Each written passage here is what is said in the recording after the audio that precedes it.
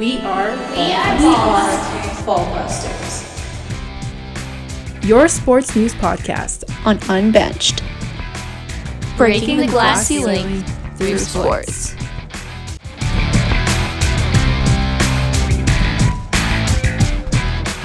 Good morning, friends. Welcome back to Ballbusters, lucky episode number 13.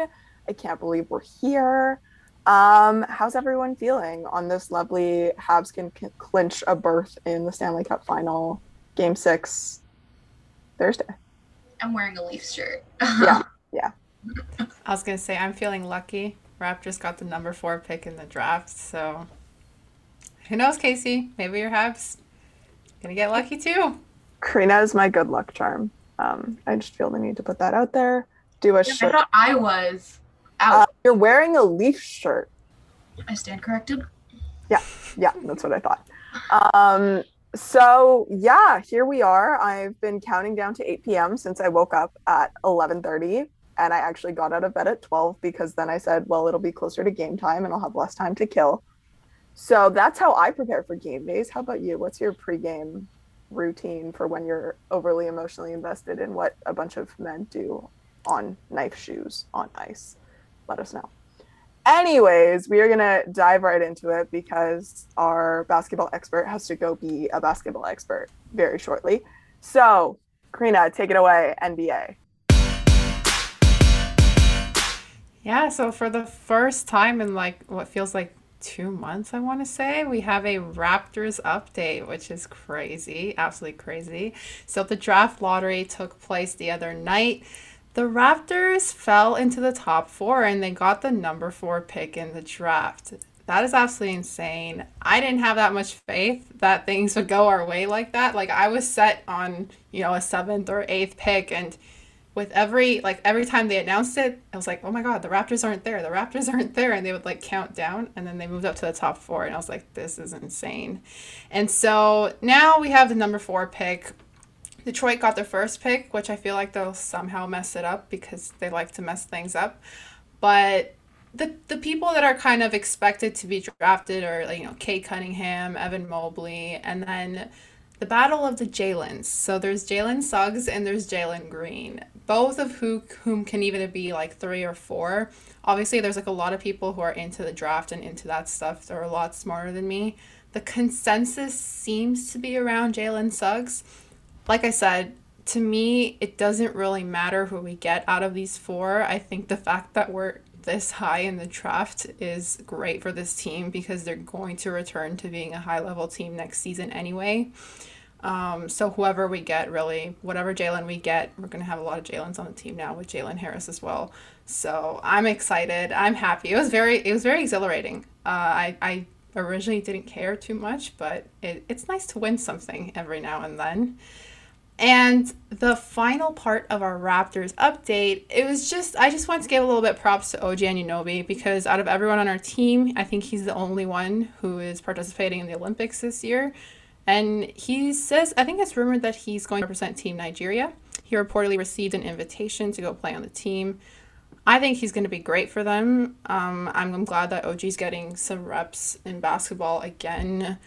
I was a little bit surprised because the USA roster got announced, yesterday? And I was expecting, maybe Fred VanVleet would have made it. He didn't, but at least we have one Raptor in the Olympics somehow.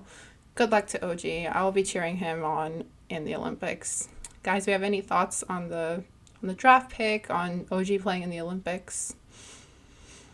I love how you're counting the 4th overall pick as winning something, even though it's because we lost the lottery. How desperate are Raptors fans for a win? That they're coming 4th in something that we had a chance to come 1st in, that's a win. Oh my God, we've been through pain. Genuine pain. Okay, but the chances of the Raptors getting the first pick is was really low, yeah. It was 7.5. Yeah. Yeah. It's so I guess, it's a win to move that high up, but it's the way that Karina was it's nice to win something. And it's we didn't win anything. Well, it's like our season in Tampa had something good come out of it, which was this, I guess. Do you want to hear my, super amazing comparison between basketball and hockey right now? The Raptors getting the first pick the chances of that would have been the equivalent of asking Casey in the first round, are the Habs going to make it to the semifinals? Yep. That's amazing. Oh my God. But yeah, like I told you, I'm feeling lucky. I'm very happy with this.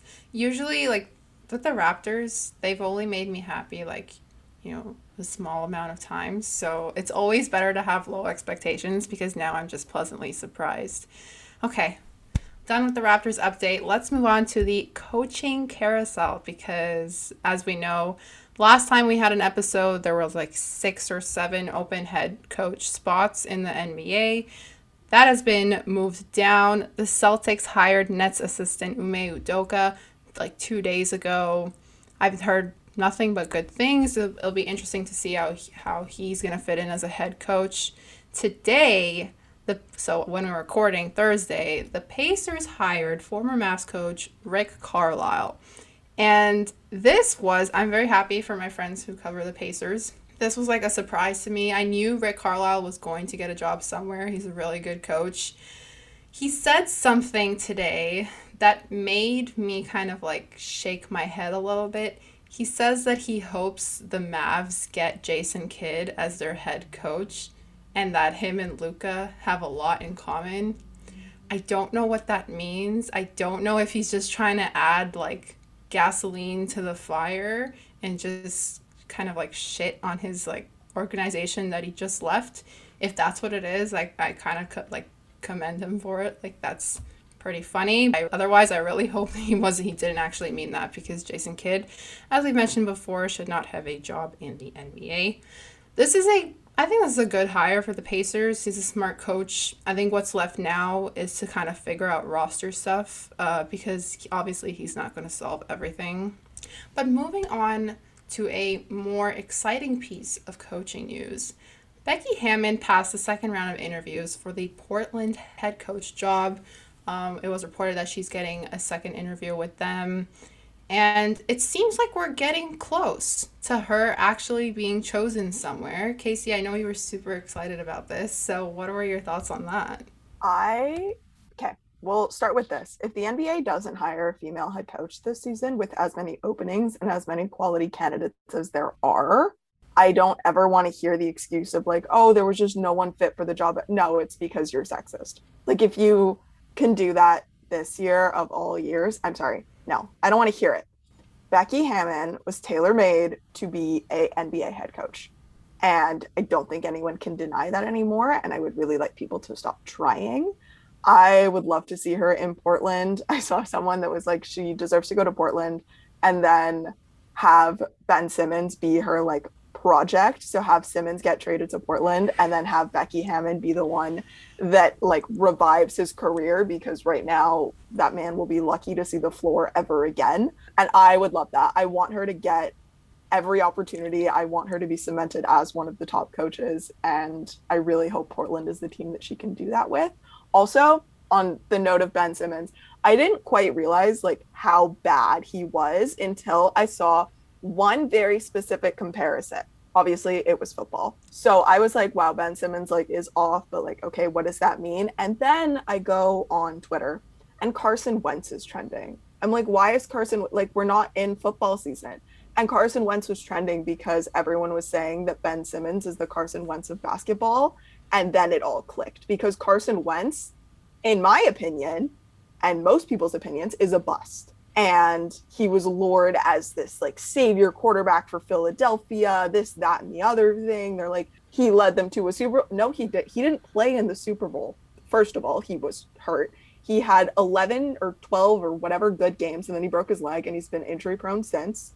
And he got traded out of Philadelphia because he was god awful and didn't deliver on any expectations. And now this team that he's on now, the coach is tasked with rebuild Carson Wentz, fix Carson Wentz, which is exactly the narrative we're seeing with Ben Simmons. If he gets shipped anywhere else, that head coach's first task is win a ring. Second task, redo Ben Simmons. Like hit reset, hard R, command R on Ben Simmons. Factory default Ben Simmons. That's how I understood Ben Simmons. And it's just funny that both athletes are from Philadelphia. Like Philadelphia really likes to take these guys that are going to save the future and then do nothing with them. Oh yeah, and that's like a whole big issue for another pod, Philadelphia and what they do with their As like prospects. an Eagles fan, that shit hurted Casey, but it was the truth. I was going to say, show me where I lied. You didn't. Like, it sucked, but it was not that good. Y'all can sit down. Yeah, I love how we started talking about Becky Hammon and it ended with Ben Simmons slander. That was a great thing. All roads lead to Ben Simmons slander, let's be real. I think that is interesting because I have pondered a trade. Today, the Sixers came out and they said that they don't want to trade Ben Simmons and that him and Doc Rivers want to work together moving forward.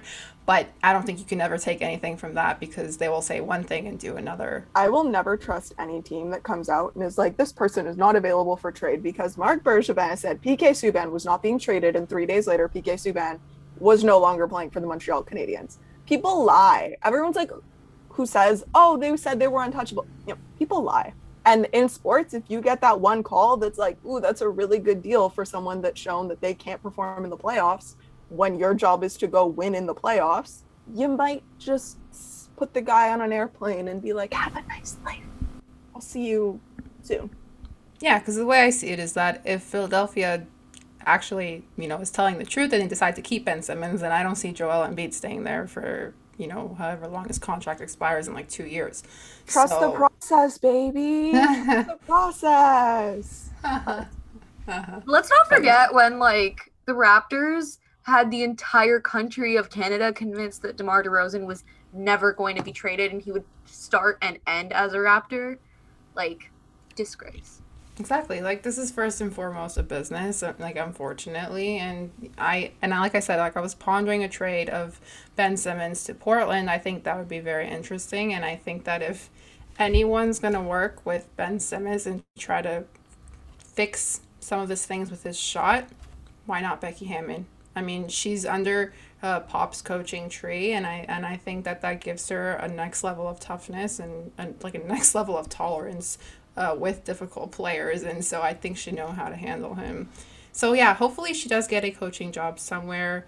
Honestly, with the amount of spots open right now, you have room to hire several female head coaches, and I think that would help take the pressure off a little bit without just hiring one. And so if there was ever a time, it's now, and I really hope we do see that happen in the next couple of weeks or months or however long it takes.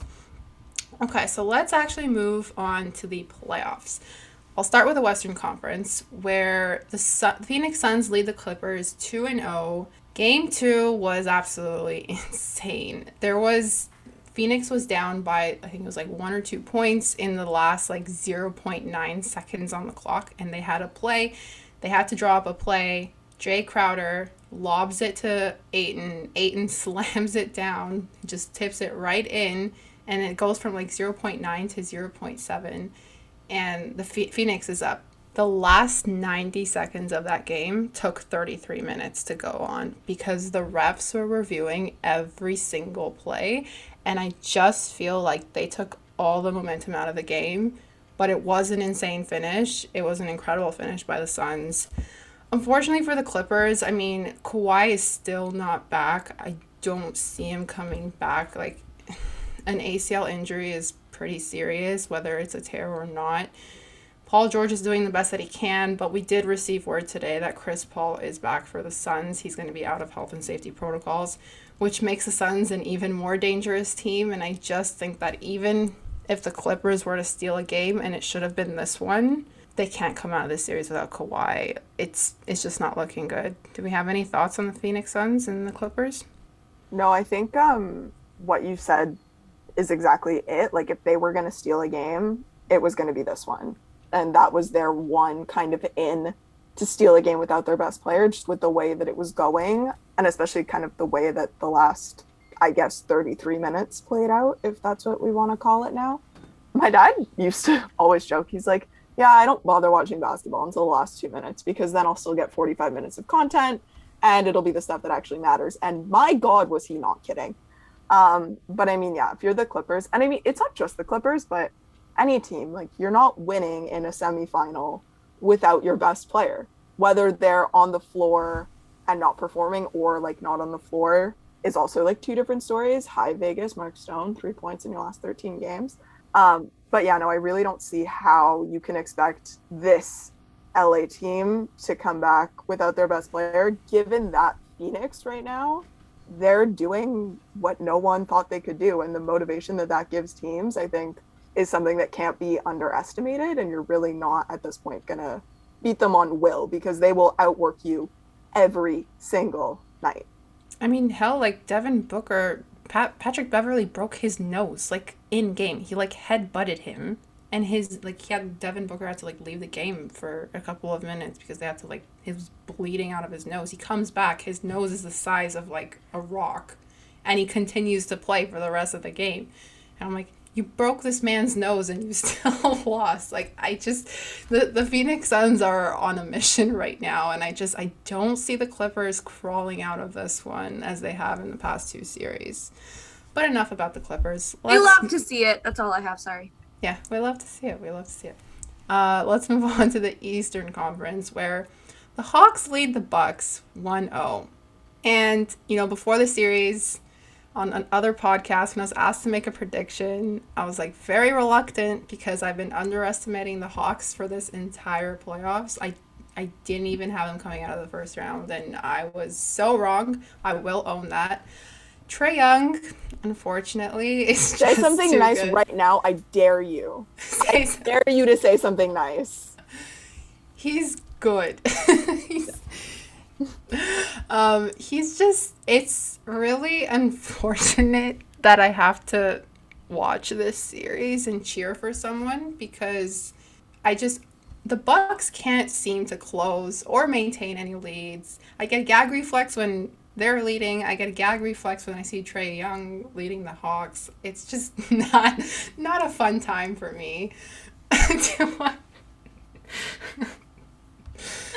other analogies you can think of? You had nothing.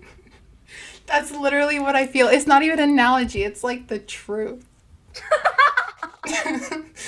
Yeah, it's really unfortunate. But on the Hawks side, so the Hawks did win because... What about the Hawks, Karina, huh? What about the Hawks? Tell me. What do you think? Can you tell I am not having fun? Anyway. So, the Bucks, they just seem to collapse. Like, they can't close games out. They can't maintain any lead that they do get. On the Hawks side, like, I will fangirl a little bit about Clint Capella because he is very strong, and despite, having a ton of defensive pressure on him, he's just been muscling through. He's been really, really good. I've been actually pretty impressed with him, especially in this first game. And, a lot of the blame, like, people like to put the blame on Giannis, but I just don't think that's fair when you have a player like Middleton, who is supposed to be that guy that is closing out games for you, and his jumpers are just kind of rimming out. I mean, what more can you do? And, it's tough. The Bucks losing game one is not a good look. I think that the Hawks see that they have a path through this series and to make it to the finals. And at this point, I don't have confidence in... It doesn't make sense, but I don't have confidence in either team. Like, I still feel like it can go either way. It's just a matter of who can actually close games out and stop making mistakes. Do we have any thoughts? Does anyone here like Trae Young? Yes. I'm sorry, what kind of question is that? Hater Only person on this freaking planet that doesn't like Trae Young. Apparently, I'm not the only person because I tweeted that out, and a bunch of people were backing me up. So, are those all the guys that are thirsty for you on Twitter? Let the record show that Karina is no longer in frame, suggesting that, yes, that is the case. Yes, my 5'10" Romanian queen. Next question, please. Guys, I have a date on Saturday. I'm so nervous. Oh my god, me too. What are the odds? Karina, don't flirt with me on the pod. God. Only with you. So, I really like Trae Young. Like, I really like him. And I think... in his earlier years, I knew that there was potential there. I just didn't think it would get to this point that, like, Karina would try to be, like, quirky or whatever by not liking Trae Young. Okay, whoa. Other girls. Whoa. Okay, let me just clear the record here. I am not a fan of his like antics. Like, you know, he's become like the villain and he's like bowing and shushing and just, you know, shrugging and shimmying and all of that stuff. I'm just not a fan of that. But I understand why people like it.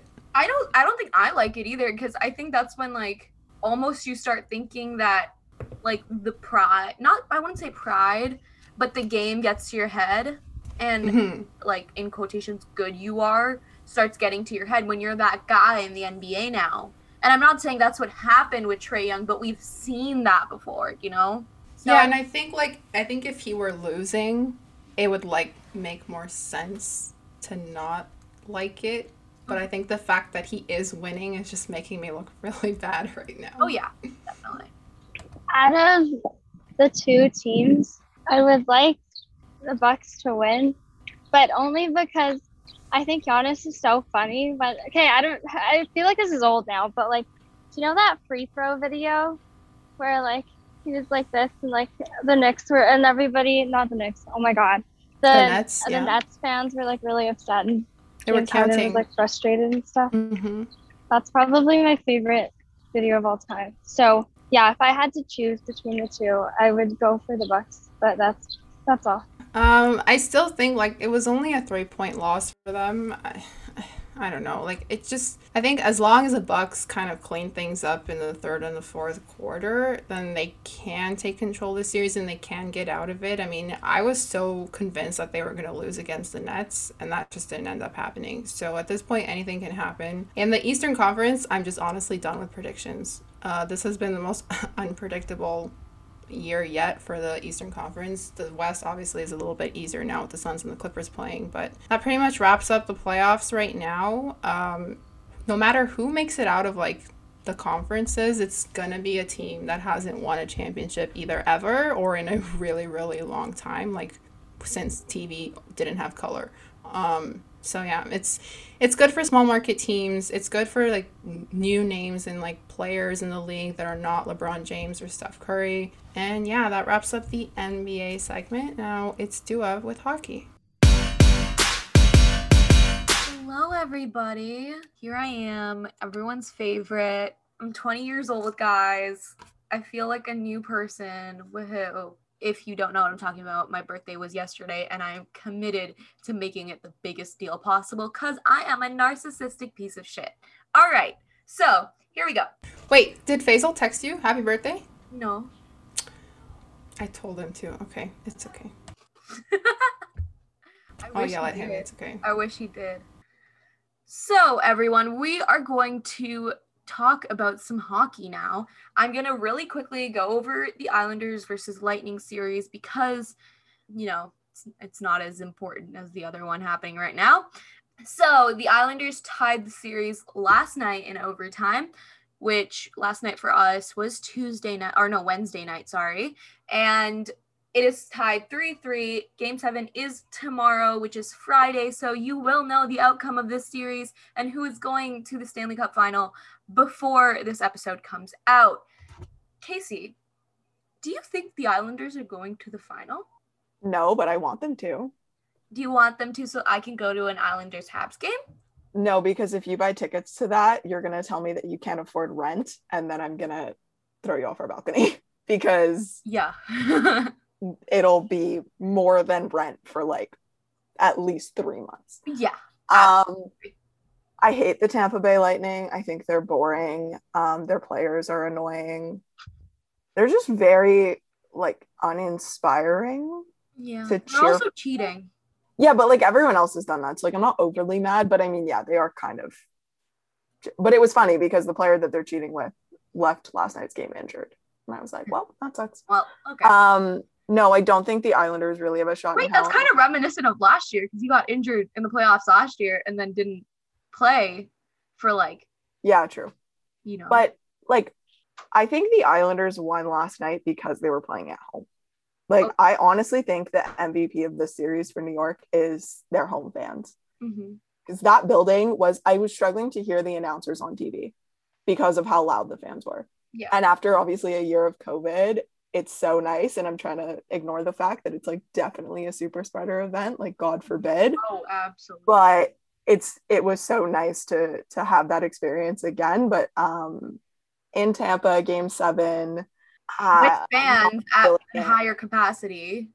I mean, Tampa fans are like aggressively average, so I don't think they're like, you can't really like hate Tampa fans because it's like, I get it, you're like, they're the team that's there, and like they're not overly annoying, but they're also just there. Yeah. Kind of like Tampa, but Tampa's there and like wins, but whatever. Can you tell I really don't like them? Yeah, no, New York doesn't. I don't see it happening. Congrats on them for getting to Game 7, but yeah. Is it safe to say that you're Trae Young? Oh my God. I will mute you. Okay.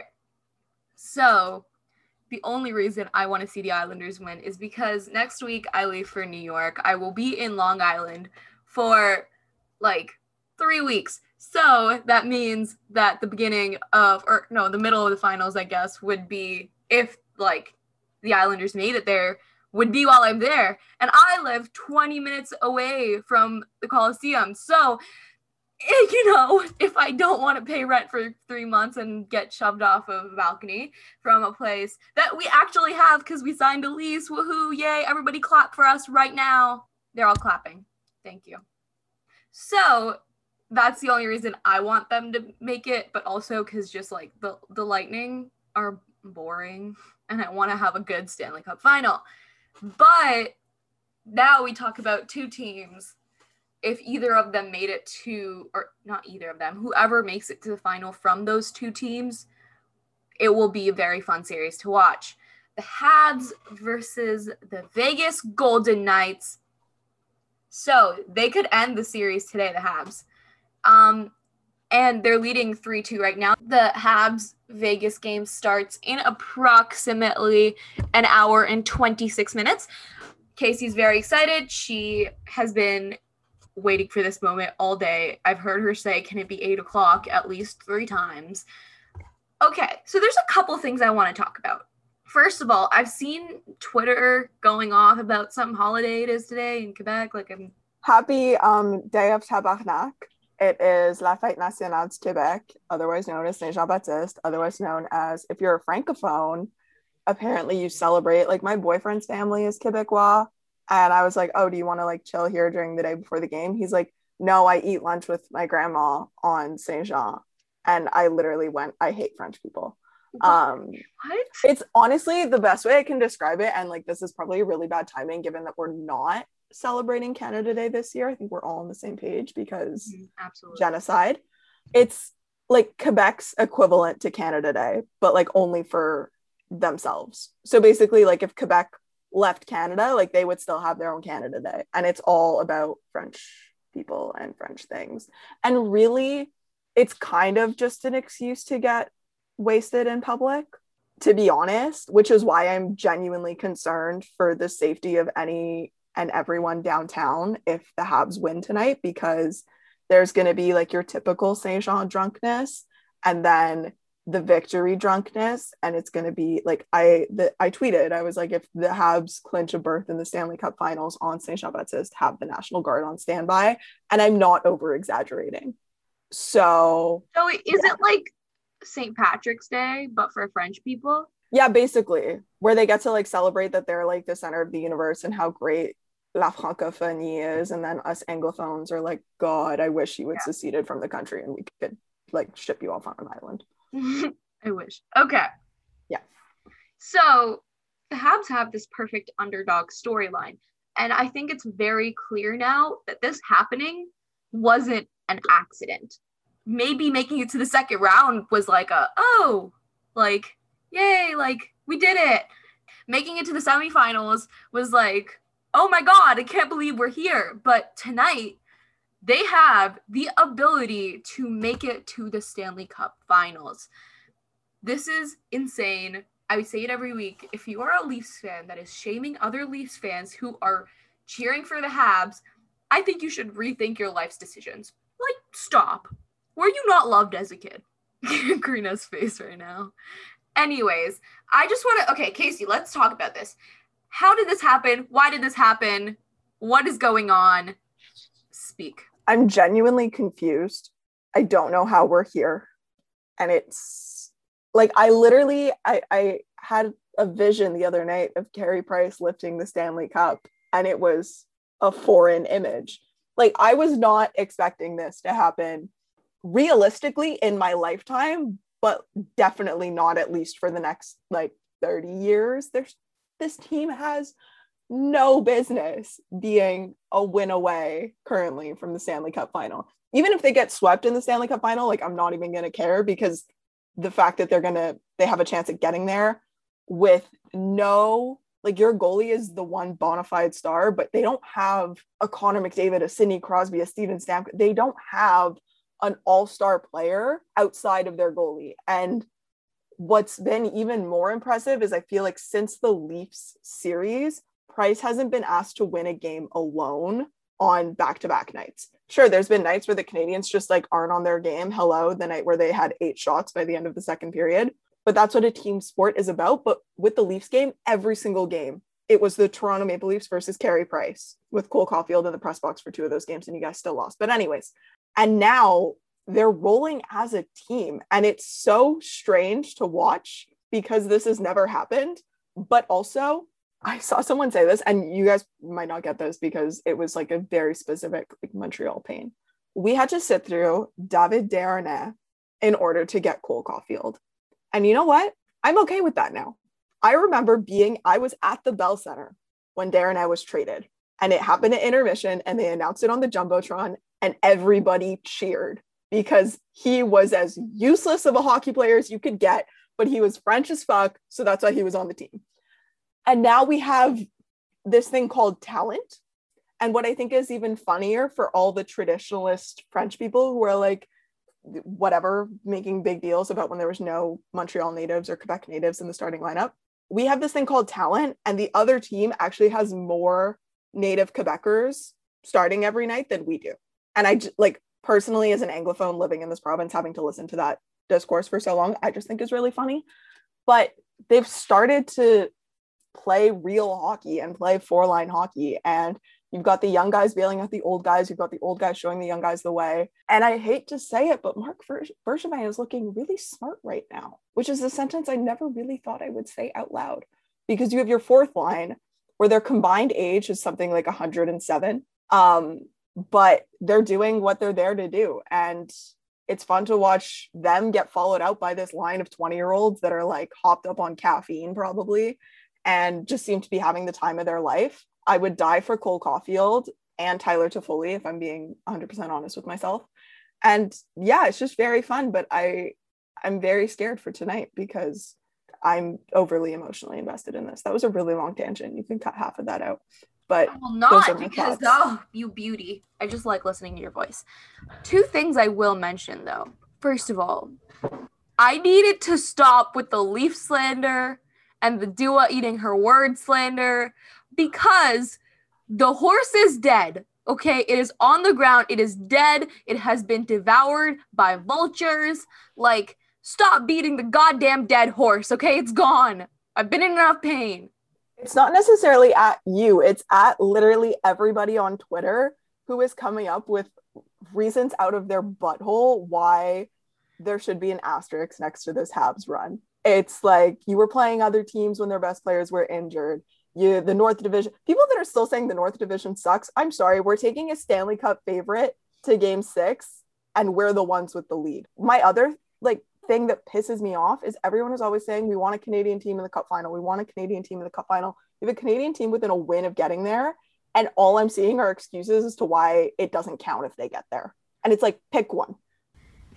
Anyone who thinks there should be an asterisk next to this win or this series or this Habs run, whatever, please, for the love of God, get off your high horse. I feel like for a while I thought, like, I'm guilty of it too. I feel like after they won against the Leafs, I thought it was a fluke just because I'm a Leafs fan. But then, like, after the sweep against the Jets and then like just now against this series with like Vegas, I feel like their offense has gotten so much better. And I don't know, like Nick Suzuki's doing really well. And like a lot of the players are doing really well. Cole Caulfield's playing like insanely. And I just think like at this point, anyone who says it's a fluke or that like, or is making excuses for like the way that the success that the Habs are having, is just like bitter at this point. No, absolutely. I think another narrative that we're seeing too is everyone, like I just saw a tweet about it. Everyone's like, oh, like I'm not going to watch. Like the NHL's nightmare is a Montreal New York final in this case. Like that is the NHL's worst nightmare. And I find that so funny given that Montreal is an original 16 that hasn't been to the Cup final since 1993. Yeah. Yet the preferable matchup would be two teams that have been to the Cup final in the last 2 years, respectively. And I guess what that really shows is, like I was talking to my dad about it, is where is the fact that like this is a business first and foremost, and they don't really care about the hockey or the storylines. They care about the bottom dollar, and the bottom dollar is in the American TV viewing audience. And if you don't have two American teams, they think that you're going to be missing out on a lot of money. Yes, Karina. This is awesome because I can directly link this to basketball right now. You know, usually yes. You sound like me. Yeah, usually it's you guys are relating basketball to hockey or football, but there was a lot of like flack with like now like the Lakers were out, the Warriors were out, you know, the Nets are out, all these like big teams that supposedly bring in a lot of TV ratings are out of the playoffs, and then you have small market teams like the Hawks who are still in it. But here's the thing.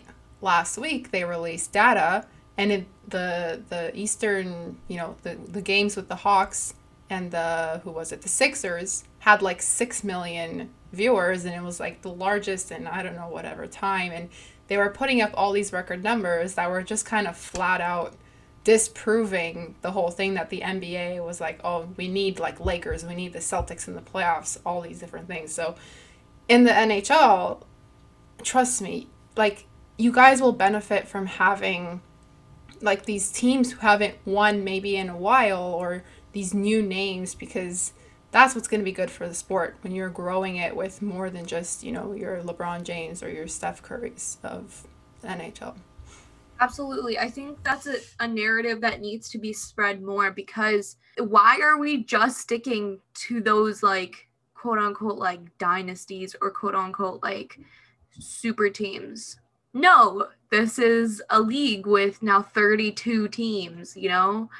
It's not about just the Lightning, and it's not about just the Leafs. You know, there is 32 teams in this league for a reason. I'm tired of that narrative, and this in turn is better for the sport, also the viewership, because now you're going to make money off of these underdog teams that don't get traditionally watched as much, because that increases your TV ratings for the next season. I just think that it's time to stop like being upset about teams who are I guess not viewed as much on TV, making it further, because that's a testament to actual skill and talent as opposed to just fan bases. Not to say they don't have amazing fan bases, they do, but like, you know what I mean. Anyways, moving on from this, we're going to talk about something that is a little bit heavier. Okay, so I do want to preface this with a content warning. We do talk about sexual assault in this next segment. If this is something that you are like not looking to hear, there will be a end time for this conversation in the description. You can just skip to that. Completely understandable. I do not blame you. So the Chicago Blackhawks are under fire right now. So an unnamed player from the 2009-2010 season came out and accused the team video coach at the time of sexually assaulting him. His name is Brad Aldrich. He accused Brad Aldrich of sexually assaulting him and a teammate. Both these players are unnamed to protect their identity. They told the player, like the organization, that it was his fault that happened. And instead of conducting an internal investigation, they literally just swept it under the rug. So now there's a lawsuit against Chicago for like sweeping it under the rug, not making a big deal. In the court documents, it alleges that he reported the abuse to the team and it was covered up. The player also said that Aldrich threatened him via text message and other communications against making a complaint. And then a second lawsuit was filed in May of this year by a former Michigan high school hockey player who also is identified as John Doe in the court documents to protect his identity because he was a minor at the time. And he basically alleges that because the Blackhawks covered up the abuse of those two players, and when he left the Hawks organization, they give Aldridge a shining letter of recommendation when he left the team in summer 2010. And that gave him the opportunity to go on and find other victims, which he did in Michigan. So aside from this former high school player that brought it to light, Aldridge was actually convicted in 2013 of abusing a 17-year-old hockey player in Michigan. This is completely separate from the other case in Michigan. And then a year later, he resigned from his position as director of hockey operations at Miami University. He was under the suspicion unwanted touching of a male. The university's attorney told that to police, and those records were, I believe, obtained by TSN. So, police in Michigan contacted the Blackhawks organization and their HR department for more details on this case and the allegations. And this was to back up the police's investigation about the 17-year-old hockey player that he sexually assaulted. And they would not confirm anything about David Aldridge except for the fact that he was once an employee of the organization. And then on top of that, in an interview with TSN, a former team marketing official, also unnamed, said that their assistant trainer, Jeff Thomas, during the summer of 2010, had told him that Brad Aldridge sexually assaulted these two players. And it was a known fact. It was what he called an open secret. Everyone knew it happened, but it was just swept under the rug. This is a direct quote. Brad would routinely befriend young interns and invite them to his apartment in Chicago to watch March Madness basketball and other sports.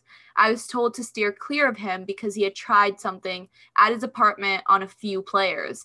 This was not something that only a few people knew about. The entire training staff knew. A lot of people knew. This was an open secret. So this former marketing official asked for anonymity because he still works in the NHL and he fears that the league will, or the Hawks organization, there'll be repercussions as a result of him talking. I think this is BS because an organization covering up sexual assault in the NHL or in any pro sport, completely not a new thing. We've seen it time and time again, but the fact that victims have to be referred to as John Doe or remain anonymous while speaking their truth as a result of fearing repercussions from the league that is supposed to protect them, I think that's bullshit. I think that because the league didn't protect any of its players, the entire Blackhawks organization knew this happened and didn't do anything. And then enabled him to go sexually assault other minors in a different state. And now there's only 4 cases that have been brought to light, but there's more. Even he said that he had tried things on other players, but it just hasn't come out yet. What do you guys think? I mean, this has been said before, but everybody that knew, everybody that participated is guilty and should be thrown out of the league and should be banned from hockey going forward. There's no beating around the bush with that one. This is exactly the case of the Catholic Church. You had a priest who was starting to be suspected at one church and they sent him to another and they allowed him to continue doing it. This is a marked cycle of abuse. And the way that there are people that aren't actively trying to put an end to it and instead are content to just pretend that it didn't happen is disgusting, appalling, heartbreaking, insert every negative adjective here. But for the NHL to be dead silent on this not a statement, not a word, not a promise for a third-party investigation, is an embarrassment. And I don't think anyone's surprised by that, because 90% of what this league does is an embarrassment. But the silence on this says a lot more than any statement they've put out in the past ever could. And I don't think I'm alone in feeling that.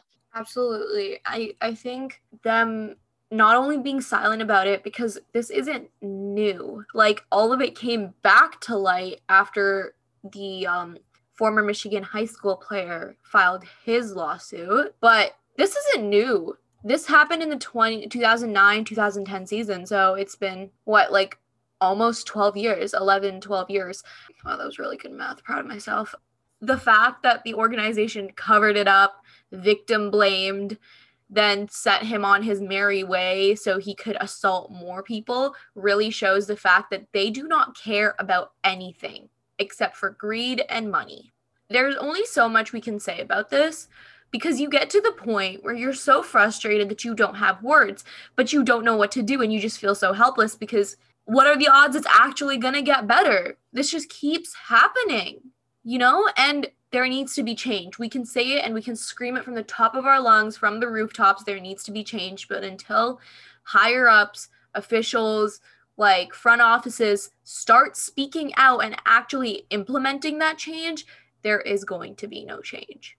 I mean, speaking of no change, literally, like we talked about on this podcast, like what was it, half an hour ago, and we said that Jason Kidd doesn't deserve to have a job. 6:54 p.m., so 3 minutes ago, Woj from ESPN tweets, "The Dallas Mavericks are closing in on hiring a new GM, and Jason Kidd has emerged as a strong frontrunner to be hired as head coach." If that alone doesn't tell you that, like, we can talk about this kind of stuff all we want, but the change is just not happening, and this, like, it's just such a blatant example of that, and it's so hard not to be discouraged, because every day things like this are happening, and like abusers are still being hired in other places, and it's really bad. See, it's like an ongoing cycle. It's like, I think something I go back to a lot is that Mike Babcock, it's a known fact that he abused the players, like, verbally and mentally. The Mitch Marner story, we've all heard it 100 times. It's terrible what he did. And the fact that when he was fired by the Leafs, he just went on to head coach, like to be a head coach for the University of Saskatchewan, I believe it is, where he is actually directly working with athletes that are the same age as Mitch Marner was when he was, like, abused by Mike Babcock. It's not the same kind of abuse, but abuse is abuse. And this literally just enables abusers, and not just the ones who have openly, like, been identified, but the ones who haven't. And it just makes them believe that no, like, repercussions or consequences will come of their terrible, terrible actions. And this is where, like, you just get, like I said, frustrated till the point, like, that you have no words, because this change as individual people, we cannot create. We can speak out, we can do as much as we want. We're talking about it on the podcast right now. But until, like, actual change within front offices comes, nothing's going to change. And that is what I fear will take too long, longer than we can wait. And unfortunately, it's hard to think about, but there will be a lot of victims in the process. People who are not victims yet, but unknowingly, they might be in the future. It shouldn't have to take that for change to come, but that's undoubtedly what's going to happen, and that is the upsetting truth. Okay, so moving on from this, everyone go watch, or I guess it already happened. Well, it's going to happen in an hour exactly. Vegas and the Habs. Casey's very, very excited. Fist pumping. Italian queen. Future people, let me know. Who do you think is going to win the Stanley Cup final? Do you think it's the Islanders or the Habs? I'm calling it. That's going to be the series. If I'm wrong, keep it to yourself. Hey guys, it's Dua here. I am editing the pod this week, and I thought it was important to say that the Montreal Canadiens have officially made it to the Stanley Cup Finals. They won in a Game 6 overtime to beat the Vegas Golden Knights. There are riot police in Montreal. There's fireworks. Everyone is going crazy. Downtown Montreal is blowing up. No one's allowed to leave the Bell Center. Casey was right. They needed to call the National Guard. But bigger than that, for the first time in 28 years, they are making it to the finals. I think this is amazing, and I'm so excited, and that's coming from a Leafs fan. If you have not seen the video of Casey screaming in her living room yet, I'm in Toronto, and I heard her all the way from Montreal. It is on the Unbenched Twitter, so go check that out. And I will say, if you are not rooting for the Habs at this point, you're not Canadian. All right, now back to the actual pod. But now I'm going to throw it to Casey for what everyone is talking about, the Euros and not football, because literally nothing is happening. The real football. Yes, European football. Let's go. All right, so the group stage is over. We have our round of 16 matchups set. More on that later. We're going to pick up a conversation that we had last week about Ronaldo and his international goal tally. So he netted 2 against France in their final matchup, which moved him up into a tie with Ali Day from, in terms of like the all-time men's rankings and all-time men's record. And when he did and scored that second goal that gave him the 109, the commentators didn't specify that he was tying the men's record. Instead, they credited him with tying the all-time international goal record, to which Christine Sinclair said, LMAO, I don't think so. So I was really impressed how TSN did emphasize, both in their postgame and on their social media coverage, that it was the men's record. And you would kind of hope that they would be the network to make sure that that difference was made incredibly clear, because the all-time leading international goal scorer is a Canadian, and it would have been really shitty for a Canadian network to discount that. So props to them on that. Again, it's giving props for breadcrumbs, but at this point, this industry seems to need it to continue to doing good things. So there you go. What I am curious is, like, if you're listening from another country, what did the coverage sound like in the States and then in other international like media outlets? Because obviously with it being a Canadian network here and the leading goal scorer being a Canadian, you would kind of hope to see that. But I'm curious as to what the American and international coverage kind of gave him credit for, given what he was doing. But yeah, so that was fun, and I'm excited to see if he finds the back of the net again. Unfortunately for Portugal, they get out of the group of death and they go into a round of 16 of ultimate death, with them having to play Belgium. So I think it'll take a couple goals for him to have a chance to score even more, but again, more on that later. So it's just a little update on our gendering, sports, and records conversations. Okay, so the group stage was over, and I have a few final thoughts that nobody asked for, but I'm going to give them to you anyways, and you're listening to this podcast, so you did this to yourself. Number 1, Spain. What you doing? Because I don't know what you call that group performance, but I call it shameful to the history of Spanish soccer. They won a game 5-0. It was also against Slovakia. One of the goals was the Slovakian goalie punching the ball into his own net for no apparent reason. If you didn't win that game 5-0, I would have even more questions. But you tied Sweden, okay? You tied IKEA 0-0. You tied a country who builds furniture 0. You couldn't score on an IKEA instruction manual. Excuse me? So there was that. It's just their second game was so frustrating to watch because their attack was just so boring. Like, there was no creativity. There was no spice. There was nothing. I'm not a Spanish fan, but just to watch it and remember the days of Xavi and Iniesta and this incredible, calm, composed, creative attack, to see what it turned into was like mind-boggling. So yeah, to watch their game against Poland and have them lose that, and it was just so head-scratching. And then they round off the group stage with, sure, like a characteristic performance in the scoreline, But again, like their play it's been so inconsistent and so off from what you would expect. And sure, maybe now they're just like out of their golden generation, but they have to face Croatia next. And sure, Croatia didn't look all that impressive in the group stage, but Croatia is coming off being runners up in the World Cup, and Luka Modric showed that he can take a game and win it single-handedly. And I don't think Spain has anyone that can do that. I don't think they have anyone that really stands out in their lineup. So I'm like, what are y'all doing? Their nickname translated is the Red Fury. And I've seen no fury. I've seen no fire. I see a team that honestly, some moments looks like they'd rather be drinking sangria, which I don't blame you. It's looked hot, and I would also prefer to be drinking sangria than watching your games sometimes.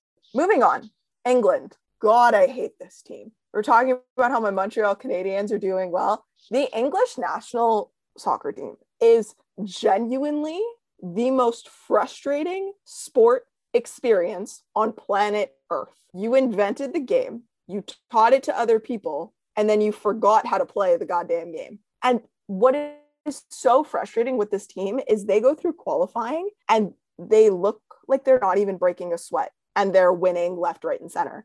And then you get to games that actually matter and they go out and they tie Scotland.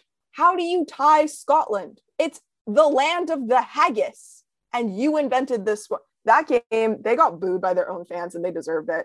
They unfortunately have to play Germany in the round of 16, and any English fans will know this is bringing on a large bout of PTSD from the last time these two teams faced off, where there were no English substitutions, despite the fact that they were being run ragged all over the pitch. I am horrified for what this final scoreline is going to say. My only consolation is that Germany has looked royally inconsistent themselves. But England is just I don't know what I was expecting.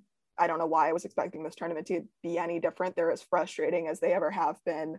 And yeah, I have no positives to say other than Mason Mount and Calvin Phillips have played well. But it's going to be them two versus all of Germany. So good luck to us.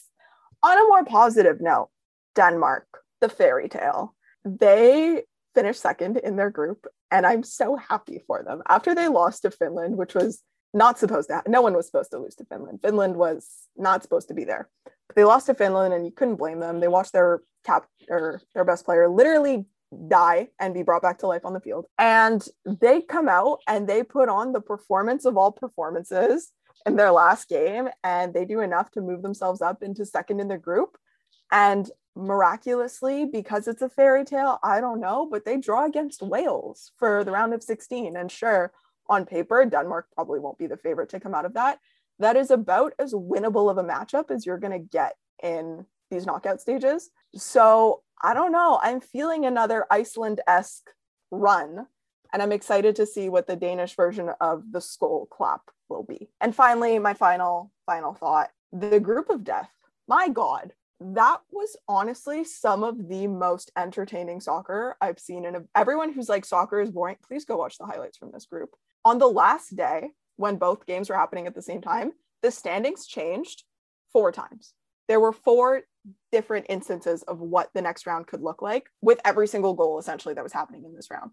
And what made it even more fun is everyone looked at this and said, this is a group of death because of France, Portugal, and Germany. And yes, that's fair. No one gave Hungary it was like Hungary wasn't even at the tournament.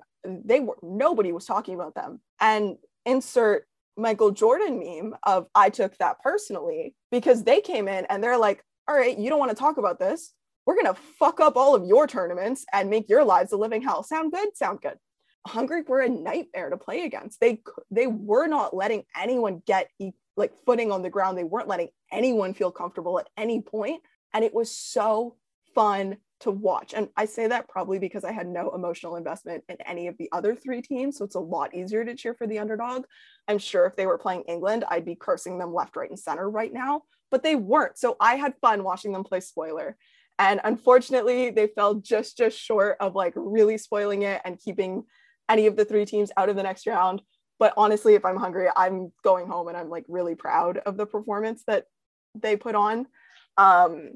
Which, speaking of Hungary, we need to talk about this really quick. It's not in my notes, but during the Euros, Hungary passed legislation that made it illegal to show people under the age of 18 anything that insinuates homosexuality. So it is one of the strictest and toughest crackdowns in terms of anti-gay legislation that we've seen in recent memory, in terms of like what, if we're looking at laws that have been passed within the last like 10, 15 years, this is up there with one of the harshest and one of the most divisive. And obviously, like, I'm not sitting here insinuating that the Hungarian national soccer team had anything to do with it. They didn't. But it just so happens that Budapest is one of the host cities for this tournament. And it just so happens that there are 3 teams that are playing against Hungary. And there are 3 teams that happen to apparently think quite progressively.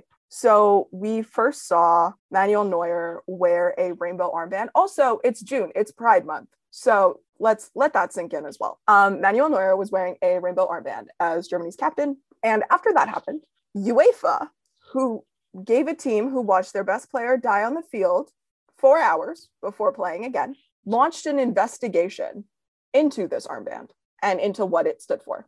And Twitter ran them through the mud to the point where 24 hours later, they were like, LOL, JK, we're dropping it. It never happened. We're sorry. Bye-bye. Twitter does not forget. So when Germany requested, so basically the way that the last day of group matches played out, both Germany and Hungary are hosting games. They're both, Munich and Budapest are host cities, but seeing as they were playing each other, like one team wasn't going to be playing at home. So France and Portugal were playing in Budapest, and Germany and Hungary were playing in Munich. So the German Football Association requested, and I think that is like a sticking point here because they had to request it after the investigation about the armband.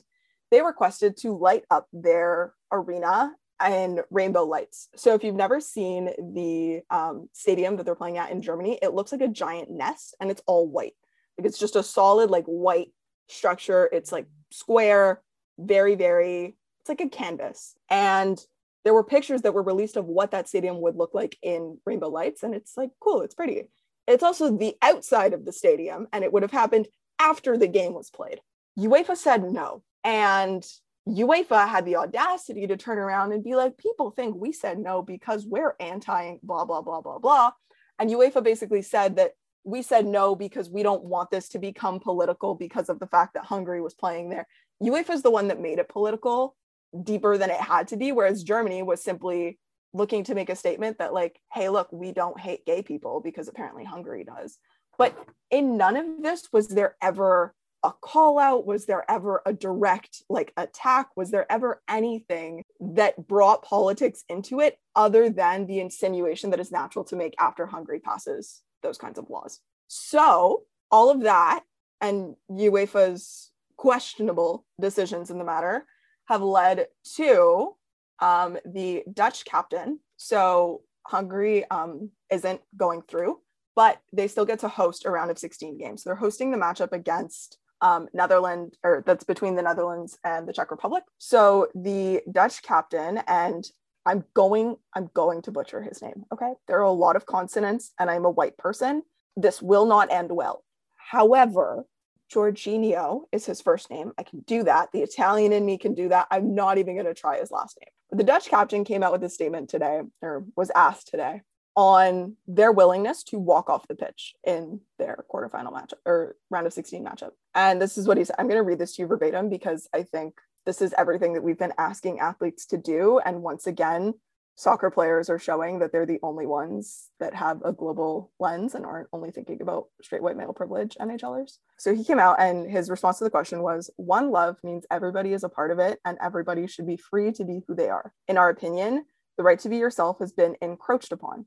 As players, we have a podium to do whatever we can to help. UEFA should be out there to protect the players and make the decision. It should not be left to the players. Players often get punished for protecting themselves, so UEFA needs to take a lead role in this. So that was his response to their willingness to walk off the field, because they've come out and said that he will be wearing a rainbow-colored captain's armband during the game. And he also stated that him and his team have had conversations and they would be willing to walk off the field if UEFA doesn't protect them from abuse. And the abuse is very likely. We've seen England fans boo their own team for taking a knee to acknowledge racism in their own building. So we're now sticking a building full of fans who presumably at least 25% were in favor of this whole thing or aren't outraged by it. And you're putting people in front of them that are openly contesting it. So there will be some form of garbage. Thoughts, comments, opinions. I don't understand what they get out of limiting who is allowed to be themselves. What I'm trying to say here, and I didn't do so gracefully, is who are they to decide? I mean, like, it's just like, I literally cannot form sentences right now because it just baffles me. I think what I'm trying to say here is that, and I'm going to hate myself while I'm editing, but they're literally making it political by saying no.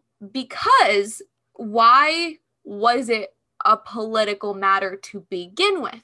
It shouldn't have to be. Rights for everyone, whether they like women or men or, non-binary, whoever you choose to love, that should not be a political matter. Whoever you are and whoever you choose to love and be in a relationship with or are attracted to, that is not a political thing. That is just being a human being. All of this, them saying no, them like objecting and like starting what was it called? An investigation over an armband during Pride Month. I'm sorry, that's making it political. Don't come out and say that you didn't do this because you're homophobic, but you did it because you didn't want to make it political. No, just straight up say it, like you're homophobic. You are pushing a very straight cisgender narrative right now. That's exactly what you're doing. You're saying that the fact that people want to support the LGBTQ community is political, and you saying there's a problem with that is homophobic. Why can't you let people love who they want to love? They're not bothering you. It's a human right. I'm sorry. I literally just can't, like, there's literally no way to defend this. Because it's just, I'm sorry, it's just frustrating me a lot. And just, like, hearing that sucks. Because it's hard to have to fight for your right to exist. And I don't know.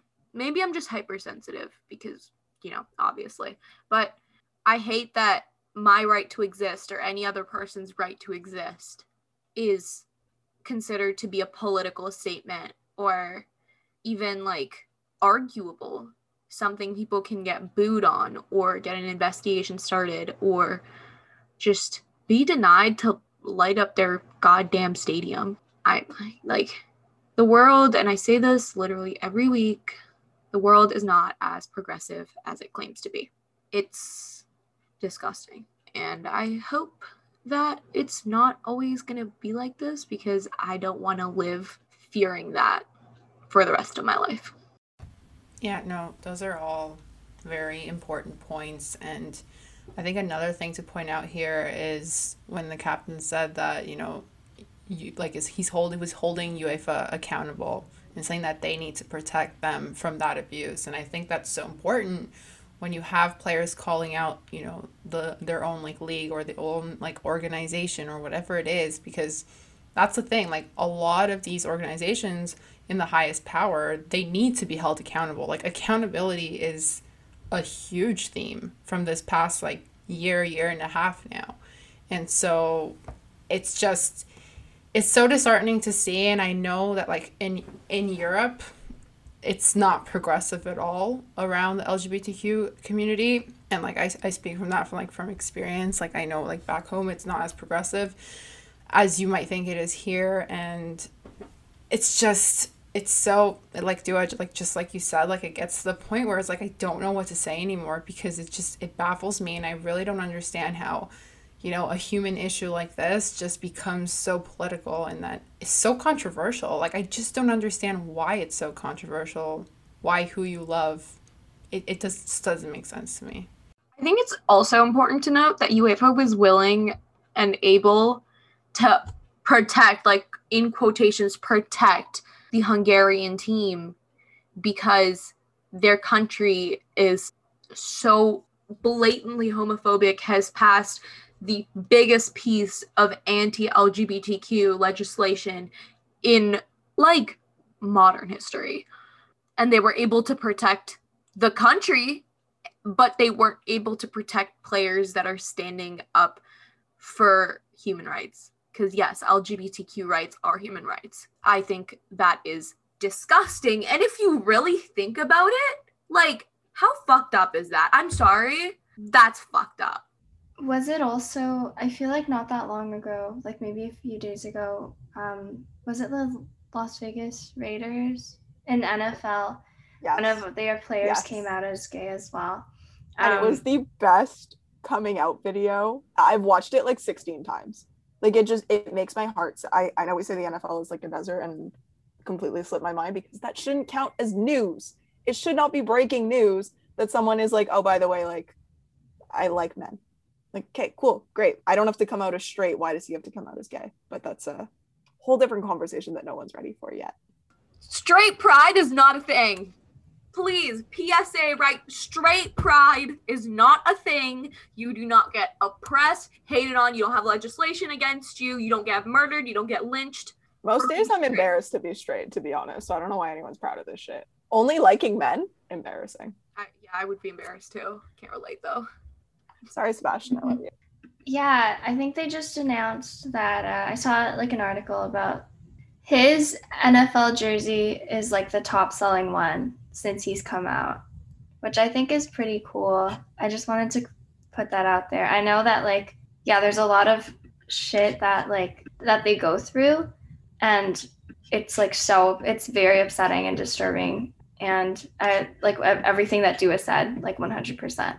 But this is like something good that I thought I'd just put on the pod since it's been really heavy this episode.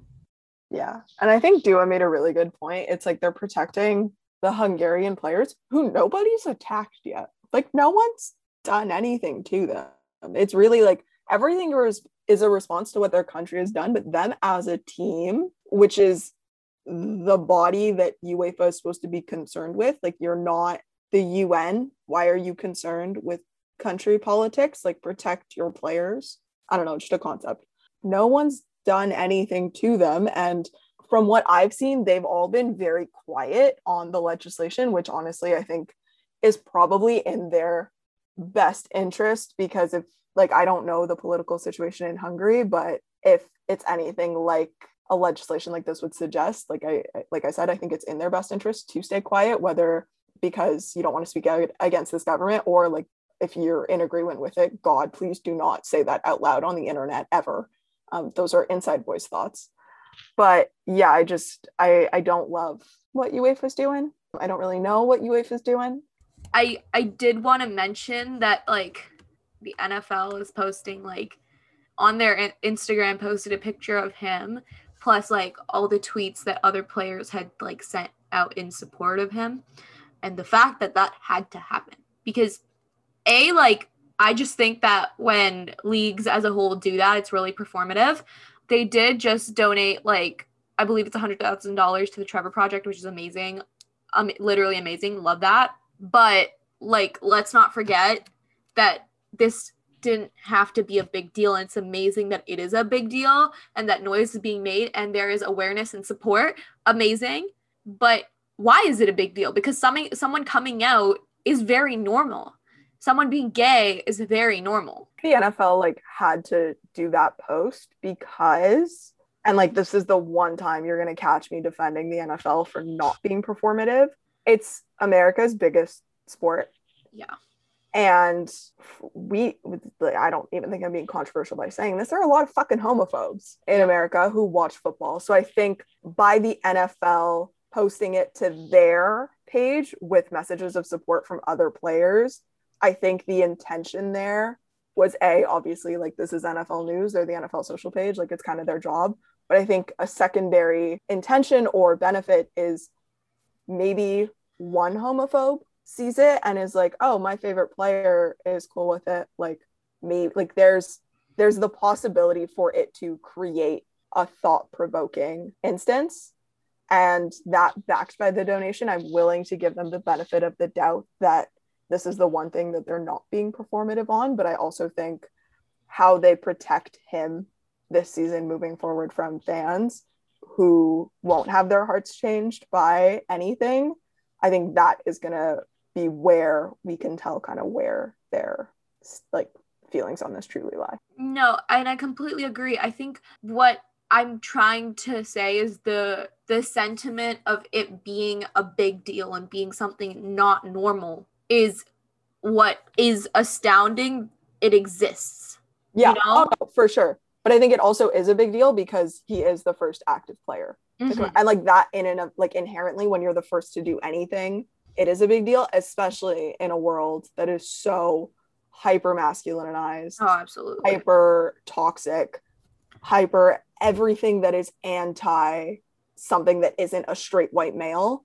I think that is also what makes this like, and I think with this, like everyone that comes out subsequently, it won't be a big deal. But someone had to break the glass, and a lot of people are saying, what about Michael Sam? Michael Sam never played it down in the NFL.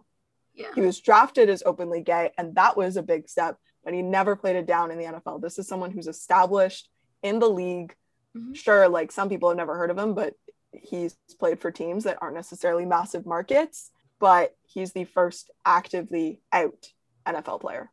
And that was going to be, whoever it was, that was going to be a big deal because, like I said, when you're the first of anything, especially in the thing that America loves most, football, like they're going to make it a big deal. No, absolutely. But I think this being a big deal, and it's like, I will say right now, I'm not saying it's a bad thing. It's a big deal. I think it raised a lot of awareness and like the donations, and I just think it is amazing. But I think every single one after this shouldn't have to be a big deal, because making a big deal out of it is what denormalizes it. Like, you know? Absolutely. Yeah, that's actually a really good point, because a league that's been doing a good job of this is the WNBA. They've been doing a good job of everything. Yeah. Like, just copy them in terms of dealing with social issues. Can they create like a document and send it to everyone, because that shit needs to be like public information. Make a Google Drive, make it a spreadsheet, make it happen. There are so Google Drive all the commissioners, everyone in one Google. Oh my gosh, could you imagine? That could be a reality TV show in and of itself. That'd be so funny. So many players in the league, and you know, coaches, staff, they are part of the LGBTQ community, and it is a normal thing. Like, there are teams that have partners playing on it together, and it's just become a normalized thing. So I think that now, like with the NFL, like Dua, like you said, like the first one, yeah, it's a big deal, but everyone after that, it is going to start to become normalized. And you know, even the Liberty tonight, like tonight is Pride Night for them, and their hashtag is Own the Crown, and they've like modified it tonight to be Own Your Pride. And so just things like that, I think it's so nice to see that there is a league where this is normalized, and that kind of gives me hope for other leagues to kind of follow suit. I think though, like that in general, women's leagues are just so much better at this than men's leagues, because even I think it was right after Nisib came out or right before, but a player from Louisville in the NWSL came out as a trans man, and it wasn't a big deal. And that's what was so incredible, is sure, like they earned recognition, and when Biden put out a tweet acknowledging Nisib, they also mentioned Yoko, but it wasn't a big deal. And that could be because there already is someone who identifies as trans in the NWSL, Canadian icon Quinn, who made the Olympic team, and I'm so happy for them. But Yoko even credited Quinn and a sweater that they were wearing pregame, and I forget exactly what the sweater said, but Yoko, when they made their announcement, said, I saw Quinn wearing it and I realized, why am I holding back? And I just think like that is such an encouraging example of what it can create, because maybe the NWSL posted, I don't think the NWSL social accounts even acknowledged it. And like, yes, please ignore it, because it's not a big deal. And it makes me just so excited also to see it come from an international player, in an American league just adds like a little bit of like extra, like, okay, we're actually making like real progress on at least one side of the sports world.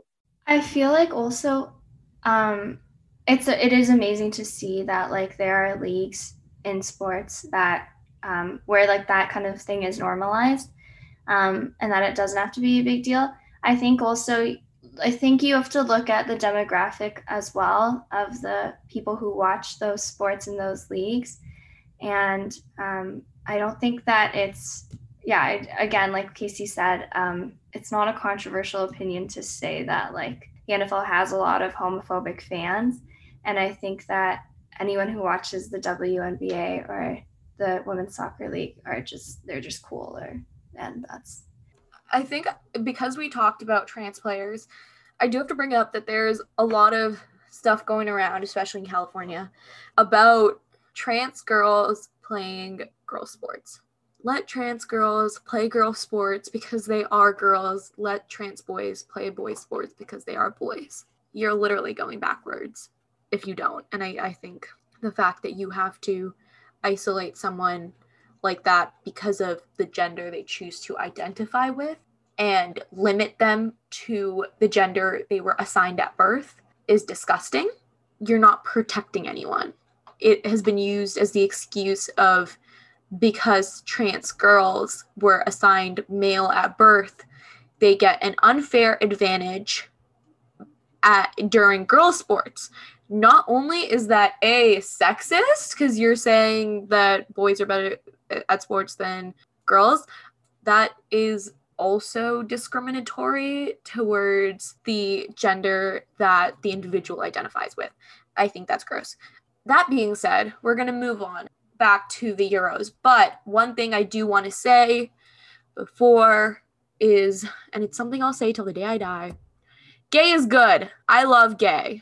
There's the episode title. Gay is good. We love gay. But no, the Orlando Pride on their Pride Night game, their pregame was dedicated to kind of sharing their opinion and having their voices be heard on the issue of all this anti-trans legislation. And Ashlyn Harris spoke so passionately in her post-game presser that I implore you to go find the highlights. I covered it in my piece for Venus. I touched on what they did earlier, so I can link that if you want to kind of get a feel of what they're doing. But because Florida is also, content to move backwards at full steam, I was really touched and impressed by the way that they handled that. But anyways, back to Euros, which is where this conversation started, believe it or not. We are going to go through the round of 16 rapid fire. And I need you guys to give me your picks to win each matchup without thinking. Like, we're going fast. And then I have like 2 other questions afterwards. But you would like to play in my rapid fire game, take yourself off mute so you can throw an answer at me. Yeah. Ron is gonna win the Euros, okay? Spectacular. That better be in the archives. All right. Game 1, Wales, Denmark. Denmark. All right. Game 2, Italy, Austria. Italy. Game 3, Netherlands, Czech Republic. I'm gonna go with Czech Republic. I'm also gonna go with Czech. Oh, interesting. I just said it I can't pronounce the other team properly. I'm gonna take the Netherlands in this one. Thanks, Case. You're welcome. All right. This could easily in any other tournament be the final, but this is a round of 16 game. Belgium, Portugal. Belgium. I'm gonna go Belgium. Belgium, yeah. I'm also gonna go Belgium. Croatia, Spain. Croatia. Croatia. France, Switzerland. France. Sorry, Alex. France. Switzerland doesn't have a shot. England, Germany. Germany. Sorry, Casey. Germany, and they could win with like 9 players. All right, the battle of the matching color palettes. Are you ready? Last one, Sweden, Ukraine. Ukraine. I'm gonna go Ukraine too. I'm gonna go Sweden because the winner of that gets the winner of the England-Germany game. And on the off chance that England win, I want an England-Sweden game purely for the IKEA jokes. All right, so out of those matchups, who do you think is best positioned to pull off an upset? I feel like it could be Croatia, just because like Spain is not playing great at the moment. Is that a fair assumption? Yeah. Or okay. But I said Spain because I think it would be the upset the other way around because everyone expects Croatia to do good because Spain is doing terrible. So it's like a reverse Uno. I will mute you. Mind games. #analysis. Love it. Oh gosh. I think I'm going to go with my upset team being Denmark. And sure, they're not playing a very good team. Like Wales is Gareth Bale and 10 other guys. But the way that Denmark went from like, everyone was like, yep, they're going out and it's completely fine, to finishing second in their group, like I'm not betting against them. No, absolutely. Anytime soon.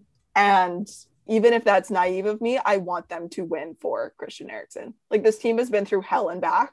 Let them at least get to the quarterfinals. All right, next. Denmark to the finals. Oh my gosh, bored. Who has the easiest matchup? Could we say Italy? Yes. Just because, yeah. Just because Austria. I'm going to say, and this is solely to piss. I knew this was coming. The man off. France has the easiest matchup. I mean, given Switzerland's group play, might not be far off. Yeah, I was going to say that too. It might not be. Granted, if France's goalie punches another player in the face, accidentally, I need to put, then maybe not. Allegedly, Hugo Lloris punched someone in the face. I'm going to go with the easiest matchup, going to Germany, because England has a fun habit of staying home for elimination games, which will be even more embarrassing given that this game is in England. Like, if England fall behind, I give the Boo Birds 5 minutes until they land. Like, this crowd is done being patient with this team. And I don't blame. I will be booing from here. All right. And then to wrap up our Euro matchup with another fun little bet that we've got going on, the own goal watch. Currently, we sit at 7, meaning that Krina has been eliminated from contention. Dun, dun, dun. So all of you that went on our original post and said that you thought she was going to be the closest, suck it. She's literally, that's what I was going to say. I saw all the Krina. I saw all those comments. Everyone's on Team Krina. No. And I will say, I wanted to say 10. And in my head, and I was going to bring this up when Casey said 10, but I didn't because I want to take away Casey's moment. I'm generous like that. I wanted to say 10. In my head, I thought 10, but you know me, I don't watch soccer. I didn't know if that was like too far of a guess and it would be one of my stupid guesses on this pod that don't end up happening. And it was just one of those things that I say that everyone ignores because it was so stupid. So I said 9, you know, and then here we are. So I'm just going to hop on the Casey train for like I do with most things. So yeah, we currently sit at 7 own goals after just the group stages, meaning we have all of the elimination games left to hit double digits. Yes, Karina. No, you do not get to reevaluate your decision. Okay, hypothetically, and like I mean this to like to the max. Like let's say we don't. What, Karina? Huh, Karina? What? Hypothetically, if we don't get another own goal for the rest of the tournament, do I technically win? Fine. Okay. But at the rate we're going, that is a very large hypothetical. I gotta get really lucky, like the Raptors. Yeah, basically. So we've seen a goalie punch the ball into his own net. I was gonna say, I will literally fly across the pond to punch a ball into a net, okay? Like, I will do a 1-day contract with a team for no money. Actually, I'll pay them to, like, sign me so I can punch a ball into the net so Karina is wrong. Karina, wrong about own goals and Trae Young. I'm getting slandered by my best friends on my favorite podcast. Wow. Welcome to the club. This is usually me. That's true. That's true. How the turntables. So yeah, we've seen a goalie punch a ball into his own net. We've seen defenders beating their own keeper. And we've also seen just a lot of general clumsiness from both backlines, keepers, and everyone involved. So I'm excited to see what the next own goal is. I just hope it's not one that eliminates England, though with their luck it will be. So yeah, that wraps up our Euro coverage and apparent side topic into homophobia. Okay, so for overtime, we'll just do like a really quick little Jays update because I think we all want to watch the game in like 13 minutes. Hey, last week, I know that I said that I was really upset and like salty at the Toronto Blue Jays because they were playing really badly. And the bullpen was just like the worst thing ever. But because in baseball, the teams play so often. And so like every week, they probably average like 5 to 6 games. Things change really, really quickly. And so now the Toronto Blue Jays are on a 4-game winning streak with 37 wins and 35 losses. And at the time of recording, we're starting a 4-game series with the Orioles tonight. And they're arguably like the worst team in the league. So I'm expecting this winning streak to continue. Things are looking pretty good. Robbie Ray is also looking very, very good right now with a 5-1 strikeouts to walks ratio. And it's a huge difference from last year. In 2020, Ray had 45 walks and 68 strikeouts. And so far in 2021, he has 20 walks to 103 strikeouts. And he's already pitched more innings this season than he did last season. So the fact that his walks are so much lower already is a very cute look for him. In other Jays news, George Springer is back. He has a day off today, but he played the last 2 games. And this time I believe that he could actually be playing for a while because people were saying like he looks the healthiest he's ever been and all of it. Happened right before my birthday. I wore a Springer jersey on my birthday, posted a picture, tagged him, George Springer, go like and comment. Thanks, love you. Yeah, it was the best timing. George Springer, if you are watching, listening, do a happy birthday. Also, Alek Manoah was suspended for 5 games. He's like literally the new young guy. He was suspended for 5 games for intentionally, I say that with quotation marks in my hands, intentionally throwing at a Baltimore player. So he like hit one of the batters and the umpires were just kind of like, yeah, this was on purpose because he gave up back-to-back runs before that happened. But also Manoah, like if you look at his track record in the minor leagues, he throws that ball wildly all the time. Like he hits batters all the time. And the only reason why he was suspended was because they think it was intentional. So I feel like you could chalk that up to like bad umpiring, but that's just my opinion. Also, like, what do you guys think about the fact that like it's literally like there's no proof. Like Manoah's appealing that suspension because there's literally no proof that like he did that on purpose. So I don't know how.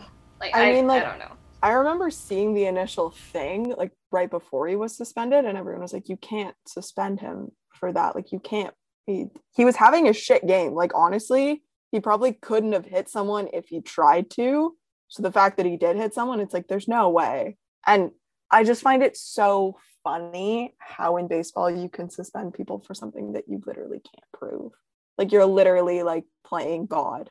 You're like, no, you're doing this because I said so. And it's like, well, you can't suspend them and suspend them for an action if you can't prove that action was true. Like what? I hate the MLB. This week on Casey's Annoyed with Baseball. This week on We Hate Major League Sports. We hate all the organizations. The NBA, the MLB, the NHL, UEFA. We hate all of them. Screw them. Who needs them? Well, we do because that's our job. But we don't like them. Anyways, continue. Yeah, I mean, that kind of wraps things up. I told you it was going to be... Who's that guy who, like, took his pants off? Oh, yeah. Okay, so I guess speaking of, like, hating freaking umpires, the pitchers are so mad about the like new sticky substance like suspension rule. And so I think it was Max Scherzer. I think that was him. There were like 2 encounters. Let me just check. There was the first guy, the first one to I'm sorry, this happened twice? Like yeah, 2 pitchers? Pitchers are pressed. Hold on, let me just find it. I think the first guy who like, and I remember them posting it. The first guy was like acting respectful about it, took his hat off, showed them his glove. Yeah. They said they wanted to check his belt. He's like, do you want me to take it off? They were like, no, it's okay. And he went on with his day. Great. And I wish it was just like that, but no. And the thing is, Karina tweeted about it, and Karina tweeting about baseball, you know there's something wrong. Yeah, it was Sergio Romo for Oakland. He's not even a starting pitcher. He was a reliever. But they wanted to check for, like, sticky stuff, and that's who took his pants off. He took his hat off, took his belt off, took his pants off. Like, don't be a dick. It's They literally... were so extra about it. Wait, but I saw a really funny comment. Someone said that if pitchers are going to continue to take their pants off during games, then maybe they should then maybe I should start watching baseball, is what someone said. Yeah, because they always have nice butts somehow. Oh my god, it's called baseball butt. All right, baseball players have nice butts. It's not fair. Maybe I should start playing baseball. Casey's like, okay, I need to cut the episode now. Okay, And with that, yeah, we're wrapping up overtime. Okay, so end it to whoever's closing off. I mean, I don't think there's a better note to end an episode that accidentally got heavy than baseball, but so go. Hopefully there's more stripping in the MLB today. I hope you enjoy it. If not, go yell at UEFA or homophobic NFL. We've given you lots of people to be mad at, so you can either do that or just go enjoy some grown men taking their pants off because they're angry. Actually, contrary to popular belief, the MLB is not an exclusive line of strip clubs. I thought it was after seeing the few highlights, but... Breaking news on Wall Street Journal today. Anyways, we've been Ballbusters. This has been episode 13. Bye.